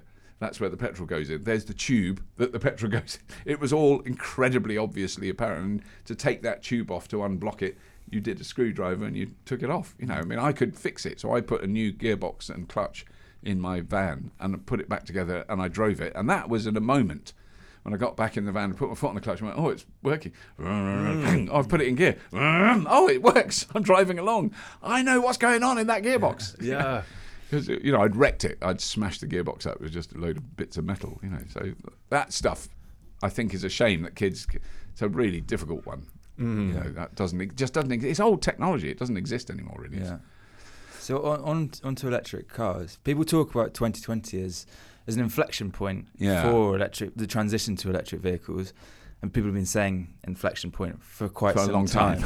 Yes. And I think one of the biggest barriers is maybe the education piece, and like you, given the scope that your audience now has, your channel has played a massive role and will continue to play a massive role in that education piece. I know, for example, at my company Elmo, we worked with you to do our EV suitability tool, and we just got unbelievable traction just through working with you on basically one email and a blog post. And I know a friend of mine, a company called Right Charge, is a comparison site for electric charge points. Yeah. He featured in the Maddie Moats one episode for, you know, a 20-second clip. Yeah.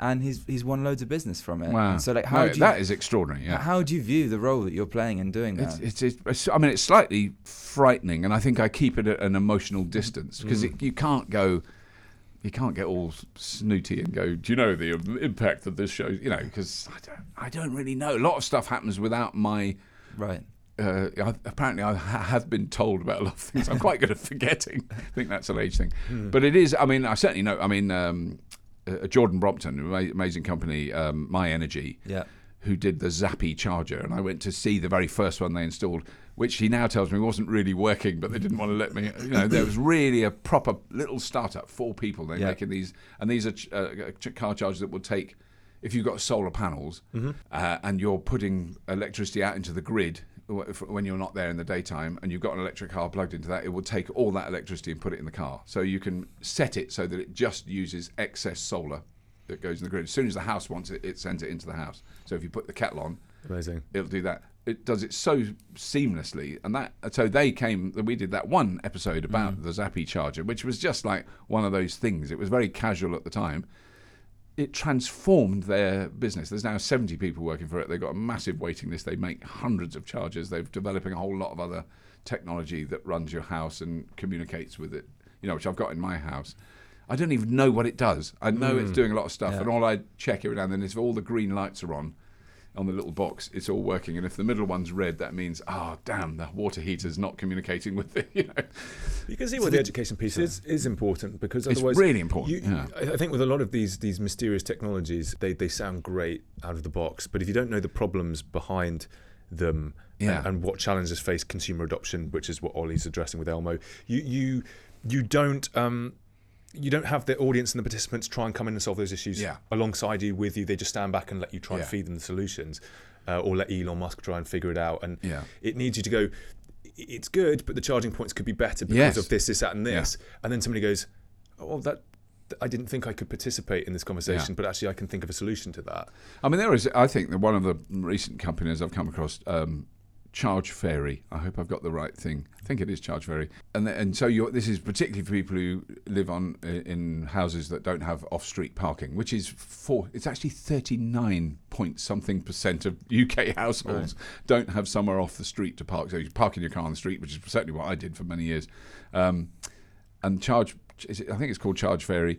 So you park your car there, you have an account with Charge Fairy. They can log into an app that tells them how much you've got in your battery. If it's low, they come along at night with a trailer with a battery on it. They plug it into your car, charge your car up while you're asleep. Doing it at night. Yeah. And then they leave it, and they won't fill it. They'll put enough in so that they know how much you've got, because they'll have algorithms that tell you how much you do. And if you want to fill it because you're going on a longer journey, you call them and they do that. But there'll be a set. I mean, it's such a brilliant thing, because it's that there'll be a set amount per month that you pay, and you never have to go and plug your car in. You don't have to think about it. You just leave it wherever it is. It doesn't matter where it is parked either, because they can find it on the app. You know, it's all those sort of things that have become possible with that tech, that combination of mobile tech and the Internet of Things, which I think is equally terrifying as it is useful. Because that's the one thing I'm absolutely convinced of. There is no such thing as a secure system. You know, we all know that. And there's no such thing as privacy.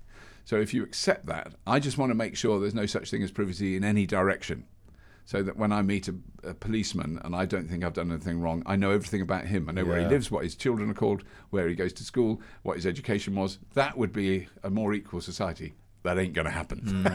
Listeners, that's not going to happen. That we really know who paid for Boris Johnson's holiday in the West Indies, because we all know everything. Then that would be fair. Having had your background from the Red Dwarfs and stuff, I mean, do you think sci-fi inspires the positions we should be taking on technology? Because they've been musing over these topics for years, as you said, in the 80s.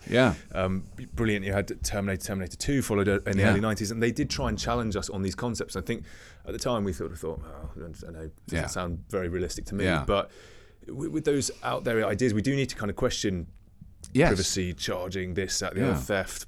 So do you think we should sort of lean into the sort of weird and wonderful questions and the sci-fi a little bit as well, to try and inform our decisions of how we steer the technology? I think so. And I mean, I think it is true that if you look at it over sort of a long historical period, that it is bizarre how strong an influence science fiction has had on science. You know, because quite often if there's someone who is of a scientific bent and they're a kid and they watch Star Trek, and then 20 years later they work for a phone company, because there was a phone that went, opened like that. I can't remember, it was a StarTech 15 or something. Rubbish phone, but it flipped open like in Star Trek, and it was such an obvious follow on. You know, they've got that stuff, and I mean all that.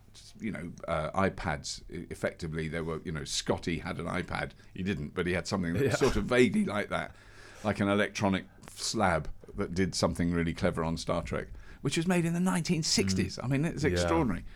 But I mean, I think that it's essential that it's a topic that people talk about, and I feel now I think I managed to keep up with technology quite well for my peers until I was about 60, and I have to admit that since then I've just gone, oh God, I can't remember another password. I can't set up another account in another. Can you do? You know, I now work with some very nice young people that sort of look out. I just can't. You know, I think you do reach a point where you can't manage the data input anymore. It's just too much. It's getting quicker as well, and it's so quick, and there's so much different things. You know, I mean that stuff is a little bit overwhelming. I think I've found that. Well, that's a point to you both. Since 2015, 2016, the electric car conversation has been speeding up. Yeah, drastically. Incredible changes. Did you find interest was a sort of tailwind of like, for instance, if discussions bubble up around the Cybertruck, do you suddenly get a renewed wave of people kind of coming in and finding your channel? Yes, and being, you know, and the that's what's interesting is the reservations change. Yeah. So that initially it was all you know, range anxiety, or there's nowhere to charge it, or can't tow. It can't tow. Very popular one, but also the batteries will only last. That was thanks to Mr. Clarkson. The batteries will only last 3 years. Then you literally have to throw them away. You literally drive your car to a dump, take the battery out, and literally throw it, even though it's worth half the value of the bloody car, if not more. You know, as if someone's going to throw that away. So that was a big thing, because he said you'll throw the batteries away after 3 years. So I'm driving a car now that's 10 years old with the batteries perfectly fine. You know, it's not, really? Yeah. The batteries will outlast the car. All the cars will fall to bits long before the batteries. And particularly the more recent generations of batteries. One, it's the battery chemistry, but it's the battery management software. Has refined so much that those batteries are protected so well from stupid charging mistakes like I made on the first on my Leaf. You know, which is. You know, you wouldn't do it on a phone now, but effectively, the battery was full. I drove to the shop 4 miles away, drove back, plugged it back in. Yeah. It had 1 bar. It didn't even have 1 bar missing. It did not need to be charged, and that damages the battery. All the other things I've done, rapid charges, fine. Doesn't worry about that. But that was a mistake, and so I've lost a bar. You know, I've lost range on the battery in 72,000 miles. But I've driven 72,000 miles in it for very, very little. In terms of fuel costs, staggeringly little, you know. And what about breakdown costs? Because, you know, a car that old, an ICE car that's that old and has done that many miles, tends to break down quite a lot. There's not really. I mean, punctures. I've had 2 punctures. Yeah. Brakes could fail. You know, all those things. Light bulbs could go in lights. All those things. Yeah. Wipers. I've had a new rear wiper blade in that time, but that's it. Yeah. No oil changes. No catalytic converter. Nothing. There isn't. Anything. The motor needs lubricating after 500,000 miles, and in the latest Teslas, after 1 million miles, the motor needs to have a full factory lubrication. Don't try and cheat. Go take it in, and they'll do a proper lubrication of it, because it's 2 bearings. Yeah, there's nothing to it. You know. Aren't they talking about technology as well at the moment, where they're going to sort of have dual batteries, where one charges very quickly to give you access to, I don't know, 20% of your charge, right?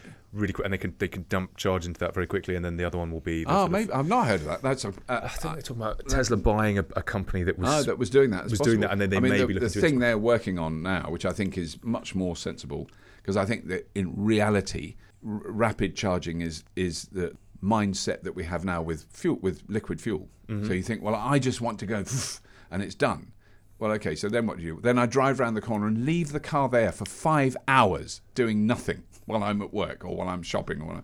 Why don't you not stop there and go, why don't you go around the corner, plug it in so it's charging slowly. In that 5 hours, you add 150 miles.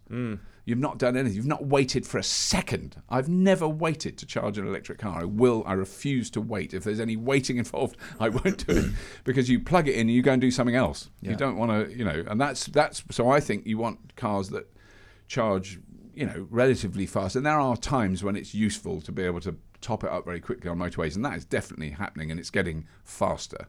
So it's not that you don't have that, but the mindset you need to develop is, I'm driving to see Auntie Mary. There's a car park opposite, round the corner from her apartment or whatever. You drive into there, you plug your car in, you leave it there for the 7 hours, 9 hours you're at Auntie Mary's. 5 hours, whatever it is, you're adding 40 miles an hour on a normal charger. So in 5 hours, you've filled the bloody tank again, and you haven't waited. You've been doing something else. That's the important thing. And also, I mean, the best example is it charges when you're asleep. Yes. If you're lucky enough. To have someone charging at home, yeah. it's as convenient as your mobile phone. Driving to a petrol station is the most inconvenient you could do if you're driving. Yeah, it's somewhere. very inconvenient. Yeah, it's not going to when you don't go to petrol stations. So on the rare occasions now when we've got a hire car. When we're on holiday somewhere, and you drive to a garage, I go, oh my God, I've forgotten what this is like. There's a queue, and you've got to wait, and then you pull up, and then there's the smelly stuff, and it's that smell that is toxic. It's carcinogenic. Yeah. The fumes that come off petrol are dangerous to human beings. I mean, you shouldn't breathe that shit in. Well, imagine what city life would be without all those noxious chemicals. You forget just how horrible the streets of London can smell sometimes until you've been out. We're particularly cursed because of diesel. This is I think is a legitimate reason for people to be sceptical about electric cars, because 20 years ago they were told how clean diesel was and how good diesel was, and they were encouraged to buy diesel cars by the Labour government. And you got tax breaks for buying a diesel car because they're cleaner. Yeah. And, that was deeply and profoundly wrong, and a brilliant piece of lobbying by the fossil fuel industry and the car manufacturers to go, oh, this is a clean diesel. The words clean should not be associated with coal, gas, or diesel, or petrol. There's no such thing as clean coal or clean diesel. I think also people have this belief that they may drive to Scotland in one trip. Yeah. Think, I don't want to stop for half an hour. It's like you will definitely. You will die if you don't stop. Your bladder will explode. Yeah. Nobody's going to do that in one sitting ever. How optimistic are you generally about combating climate change or reducing CO2? I think I'm actually not in despair. Okay.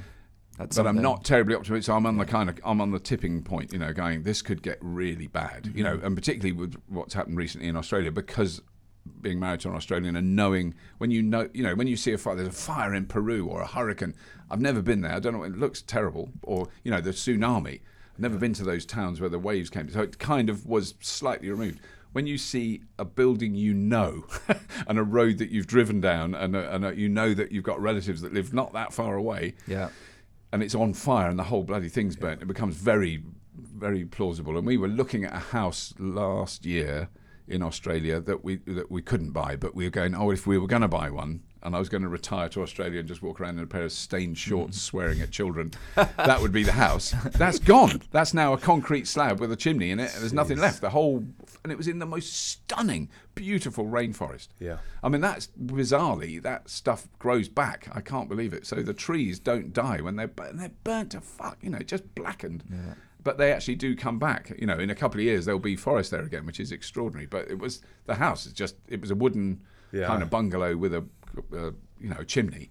So the chimney and the concrete floor are still there. There's nothing left. Well, there's something about things catching fire that bring home the apocalypse. Yeah. Better more than anything else. But then else. what happened after, 2 weeks after all the worst fires, there were some people who got burnt out and then flooded out. So the rains that came they had, in one part of New South Wales, they had over a month's worth of rain in an hour. So it just flooded everything. Everything was underwater, after all that suffering with the flood. But it's not climate change, mate, because we burn clean coal. The guy, Pillock, that is their Prime Minister, Scott Morrison, was on holiday, wasn't he? Oh, he was on holiday. Yeah, he's I think finally he's been done in politically, I hope so. But he came into the Australian Parliament with a lump of coal to shout at the opposition who were saying we should install solar. He's going, what are you scared of? It's just coal. You've got coalophobia. What wasn't revealed at that time was that the coal company that gave him that lump of coal had spent hours varnishing that coal, because if you touch coal with your bare hands, it has toxic residue on it that can be poisonous. But it's fine.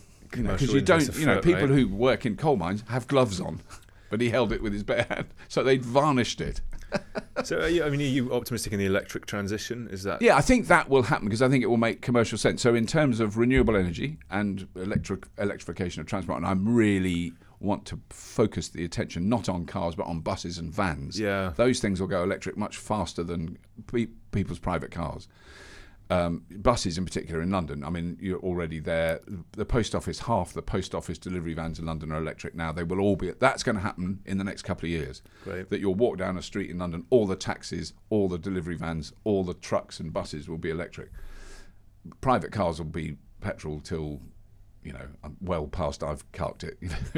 But there will be less and less of them. Yeah. The range of electric cars will improve. The battery technology will improve. The integration of electric cars into the grid. That's the next step. So I've just had a vehicle to grid unit fitted in my house. Amazing. And that means I can charge. If nothing else, you can explain this to people who are petrol heads, and they go, oh. So I can charge at night on very cheap, clean electricity from wind and nuclear, 5p less than that a kilowatt hour, and potentially, and this is legislation that's just gone through recently, you can sell that electricity at 6 o'clock at night when the wholesale price goes off the scale because of the demand for 25p a kilowatt hour. So you buy 10 kilowatt hours at night, you sell 10 kilowatt hours a day, you make money. And obviously it's on a micro scale at that level, so you're not going to make that much. An individual's never going to make that much money. You have a company that's invested in a 5 gigawatt hour battery, and they buy 5 gigawatt hours in the night time for bugger all, and they sell 5 gigawatt for hundreds of thousands of pounds. That message has got through to big investors, to hedge funds, to people with billions of pounds to invest, and they're investing it like it's going out of style. And that stuff is growing at an exponential rate. It's phenomenal around the world, not just here. I was chatting to Graham Cooper, who's the head of electric vehicles. Graham's amazing. Yeah, he's amazing. At the Move 2020 yesterday, and he was saying everyone's up in arms without really understanding it about. Electric cars they're gonna crash the grid. Yeah. Blah blah blah. And he's saying actually it's the conversion to all the new houses with electric heaters and all the old gas-powered houses going electric. That's where it's more of a challenge difficulty lies for the grid, and that's what they're really focusing on. Yeah. Yes, it is interesting, isn't it? And that could be mitigated with electric cars integrated into that system. Because one of the other ones, which I always. Whenever anyone says something with confidence, I always totally believe them at that moment. So a Nazi could say to me, we need to get rid of all the Jews. I go, oh, Christ, all right, well, we better had then. Until someone else says, actually, that's called genocide and it's really bad. Oh, yeah, it's really bad. Oh, I hate Nazis. I'm not terribly... So when people say to me, oh, if you use vehicle to grid, it's going to destroy your battery, you go, all right. Until you meet a battery scientist who go, oh, actually, it makes them better. They actually function better if they're charged and discharged gently, which is what you're doing with a vehicle to grid. What hammers a battery is what Tesla advertise. You can go from 0 to 60 in 2.8 seconds. Yeah. That literally shags a battery. And it's really interesting because it means that now energy companies are now becoming incredibly interested in electric vehicles because the valuable energy customers of the future are going to be the electric vehicle drivers. Yeah, and they're movable assets. So when you look at an electric vehicle as a battery mobile on battery, a battery on wheels, it definitely changes your perception of them. Yeah. And these integrated systems. I think the only issue with this is I feel a little shortchanged in the UK that we can't just say, well, what we need to do is whack on a load of solar panels because we get 300 days of sunshine a year. Some places they're presumably going to absolutely nail it if you're in New Mexico or something. Oh, God. I mean, and the difference, what's happened in Australia's a very good example, is the uptake of domestic solar has been phenomenal. Yeah. You would be amazed if you drive around Australia now. You can do I Spy to see the house that doesn't have solar panels because they're that rare. It's very unusual. But what that's done is, in the past, the coal industry was digging up coal, burning it in power stations, generating electricity, and their peak demand was the middle of the day. It's different to here because that's when people had air conditioning on. That's when you'd use the most electricity. And now the peak demand is covered to a huge extent covered by solar because the solar maximum matches the demand maximum. So it's much better suited to solar in Australia than we are here because often we would get the maximum solar in the middle of the day, but our maximum use is early evening. So we can't, and that's what batteries do, is they shift that possibility. But in Australia, it's exactly it matches perfectly. You can see the demand curve on the grid fits in with the solar generation. So what that's done is mess up the traditional coal because there's no demand for it. So they turn the coal power stations off. When they turn them off, they cool and stuff cracks. I didn't even know that. So then they have to close it down for 3 months to fix it. No one ever talks about that. How much subsidy burning coal companies that run coal burning plants are really technically frail and complex, like nuclear plants. Mm-hmm. If you turn them on and off, which is what they're having to do now because there's no demand, they get screwed up, they get messed up, and they have to. And when you see the amount of time that a wind turbine is operating in its entire life over, say, 25 or 30 years, I don't know what the percentage is, it's quite high. Then you see the amount of time that a coal-burning power plant is. It's offline sometimes for a year or a year and a half because it's had to be completely refurbished and all the pipes have cracked and they've got to weld them up and it's under enormous pressure. You know, all those things, that's never used in those arguments. Yeah. So the unreliable intermittent power that we have is natural gas, coal and nuclear. The reliable stuff that is really, particularly in this country, offshore wind, is so extraordinarily monstrous. There's nowhere in the world that has more. We have the most of any country on earth of offshore wind. And the general public have no idea. They don't know. The other day, it was 57% of all our electricity on a weekday was from wind. Wow. Which is extraordinary. Was that is unusual. Hurricane's helpful. Yeah, it was actually just post the hurricane. Because during the hurricane, they had to turn everything down because it's a bit too windy, but then they turned it back up. So in like 50, 60 mile an hour wind, wallop. You know, but 80 miles an hour, I think it gets a bit hairy. Yeah. I'm slightly conscious that you've got to get across I do have town. to get, yes, sorry. Let's go. Terribly sorry. Just do the quick fire. Quick fire for sure. We like to end with some quick fire questions. Yes. So, firstly, without wherever you wanted to go with this one, a prediction for the future. Oh Lord. Okay, I've got one because I've got a bit obsessed about it. The global population will start to reduce. There you go. Put that in your pipe. Any time frames? By the end of the century. By the end of this century. And it's not because somebody suggests genocide to you. No, there's no genocide. I just want to point out that I really wouldn't agree with the Nazi who said we should start foreshadowing your own leather making. Oh God, I'm going to get a tweet. So you think all Jews should be? No, I really, really don't. Human leather shoes. Population will. Population. Yeah, I'm fascinated by what's happening globally with population. The birth rate is very, very low globally. Yeah. It's only in this country areas actually. Yeah. And what we need desperately in this country, which I think is beautifully ironic, is immigration. We need people to come and live here to do all the jobs that I'm old. I can't do it. You know. Anyway, so there's that. So I predict a drop in the population. I grew up in my entire life with the fear of the population explosion. There's too many, which is always there's too many people in Africa and India. There's too many dark people. That's really what that's saying. It's not saying there's too many people. And clearly we have managed to, you know, even though there is terrible hunger and malnutrition, it's not as bad as it was. When I was a kid, it was much, much worse. True. So we are feeding an unbelievably huge population in the world, and it's not going to get bigger. When you see that the birth rate in Bangladesh, which I would assume is off the scale, 26 children per woman. No, it's 2.4, the same as when I was born. They are saying actually that some countries in Africa have responded to the population growth even quicker than forecast. They thought we were going to take 30 years. But after 10 absolutely, it's so proven. It's down to educating women and a just about functioning healthcare system. If you have those two things, the birth rate just goes. So the only country in the world with a high birth rate is Afghanistan. Okay, there's nowhere else. Uzbekistan, it's one child per woman, which is population. It means the population is dropping. Yeah. Russia, it's 0.04 children per woman, which means the guy that I read a book about this. The guy that wrote the book said that means that by the year 2100 there will be no Russians. It's that catastrophic. So, what are the government doing? They pay you $10,000 equivalent in Russia if you have a baby. Wow! If you're a woman, you get paid. And there's somewhere else. Hungary, if you have more than one child, you get lifelong income. So if a woman has 2 children, and then it increases if she has 3 and 4. So if you have 4 kids, you never have to work. You have enough money to live for the rest of your life and your pension, because their birth rate is so low. It's so interesting. It is fascinating, isn't it? It's exactly the opposite of everything I was brought up to believe. I think it's part of very low here. It is very low here. Yeah. But it's part of what makes us worry is we worry that today's solutions will not be tomorrow's solutions because the population will grow. Yes. And then therefore we won't be able to feed. So it could be exactly the opposite, that the crisis and the difficulty is a declining population, which means a smaller workforce, which means a lot of things, lower tax income, all those things. It's a really difficult thing to adjust down. We've got quite used to adjusting up. We've got more people than we had. I don't know, put in a kind of geopolitical and geoeconomic sense, how you manage a declining population with less workforce. Well, that's a fairly optimistic. But so that, I don't know if it's optimistic or not, and it might not be right. But certainly won't there be is around to find out. No, I definitely won't. You might, because you might be genetically modified yes, to live forever. So. The second one is a startup book, resource, or tool that you'd recommend. Oh, I will.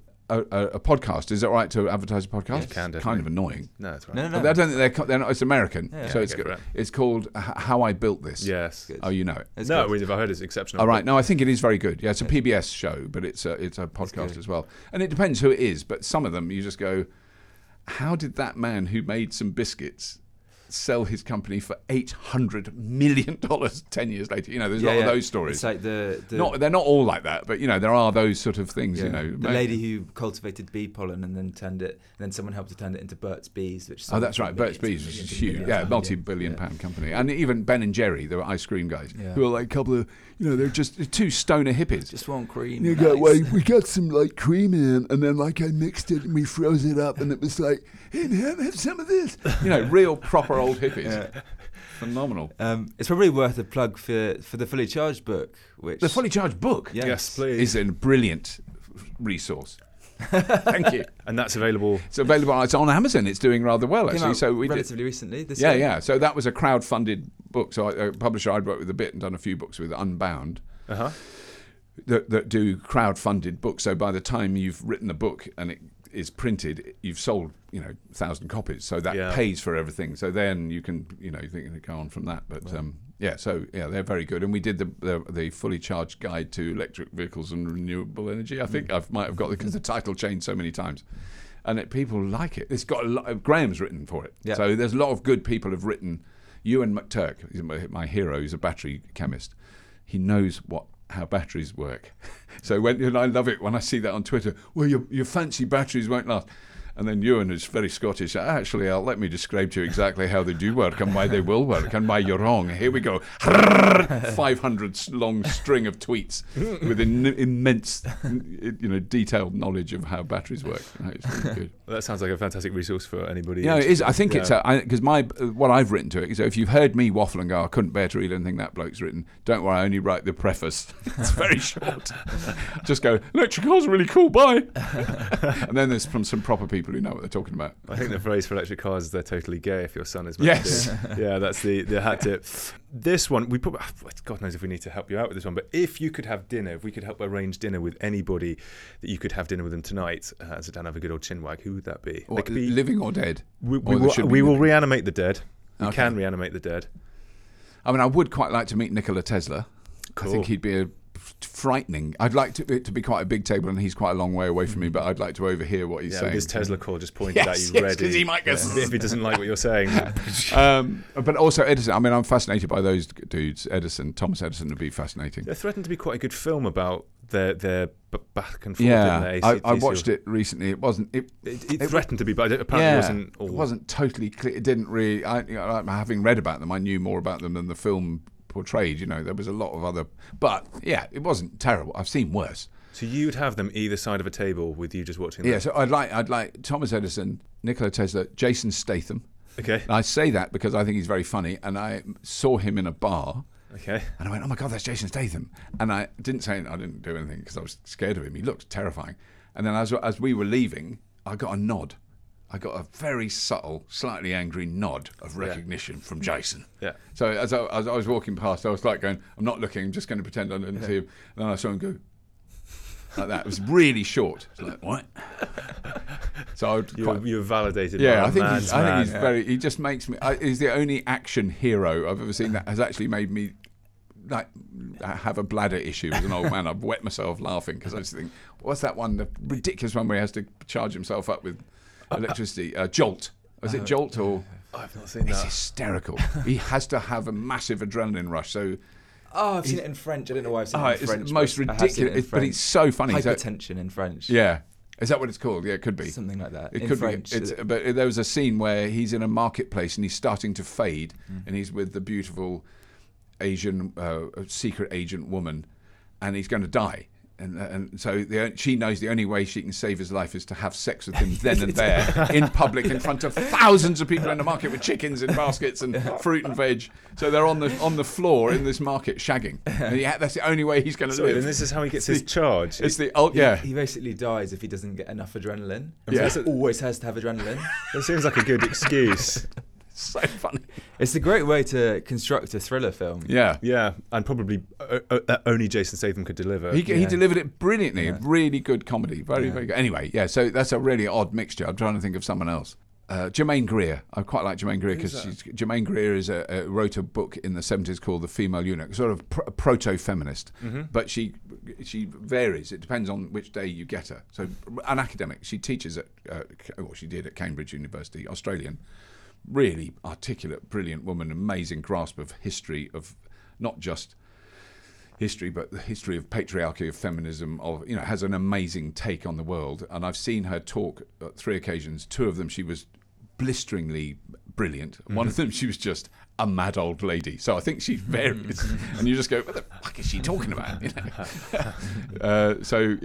You might get her on a bad day. But it's worth Google Germaine Greer. You'll be just sit her next to Tesla. Yeah, this is a hell of a dinner party. Yeah, that's enough. That would be terrifying. Yeah.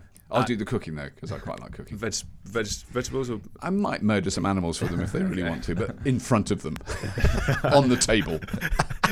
I'll hack them up. And the last one of my questions is the best advice you've given or received.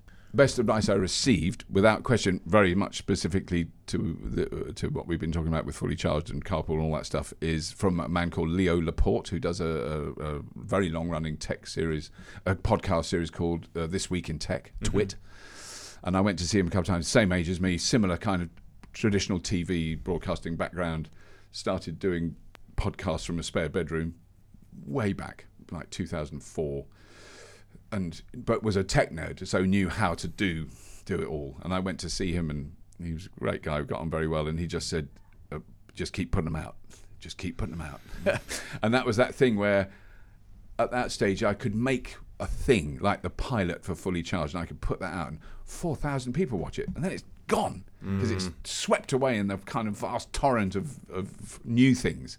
So you do another one, and then you do another one, and when you do that simple thing, it's not everyone knows it's not a genius, but I just thought you do that one thing and then that's it. But that's definitely not it. That's day one, and then you do the next one.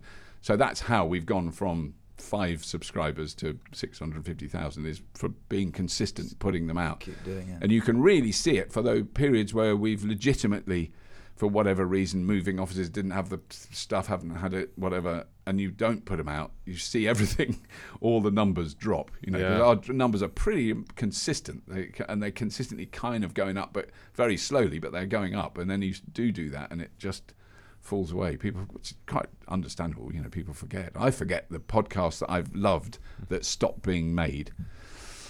They've gone. I can't remember them, but.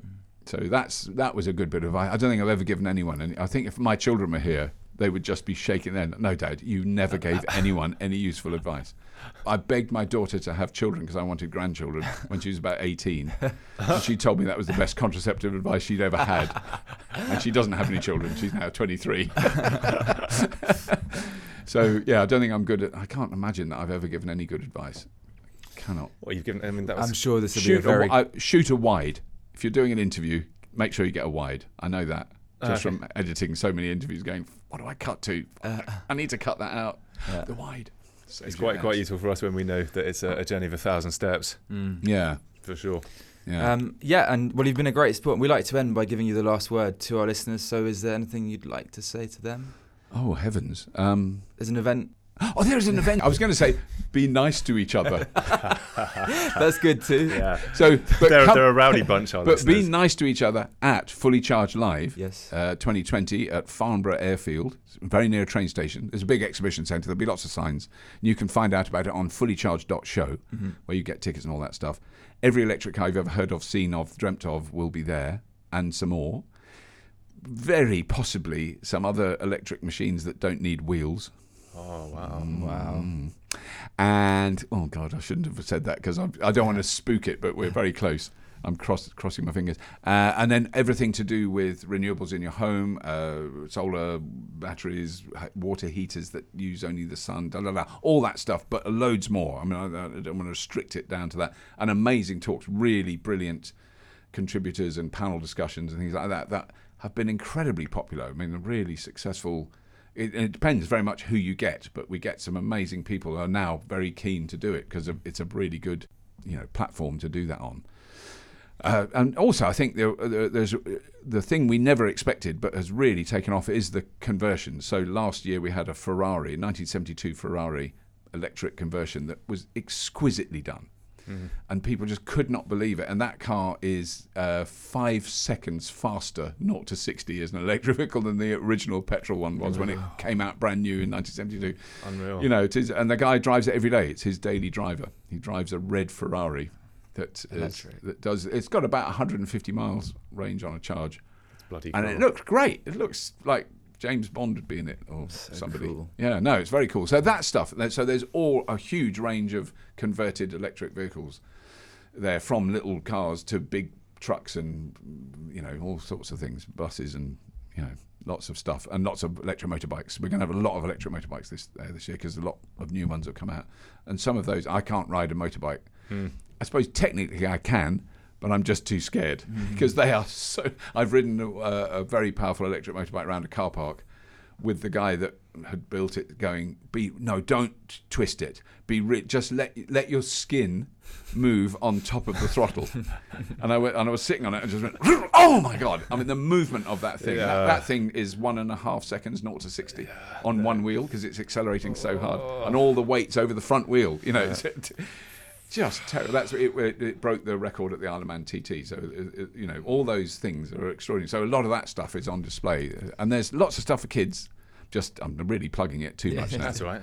And the Fully Charged book will be available on on a little table, and I'll sign.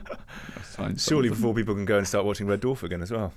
Some people might go and watch Red Dwarf. Yeah, there's a new Red Dwarf coming out. Yeah, I should mention that, but I don't know exactly when. It's sort of Easter, and it's on Dave in the UK. Yeah. Brilliant. I can't wait. Well, it's been such fun to chat to you. Thank you so much. Keep doing what you're doing. Thank you. We're big fans. I will do my best. Thank you very much for having me. Cheers. All right. Bye-bye. If you enjoyed this or any of our other conversations, we'd love to get your feedback.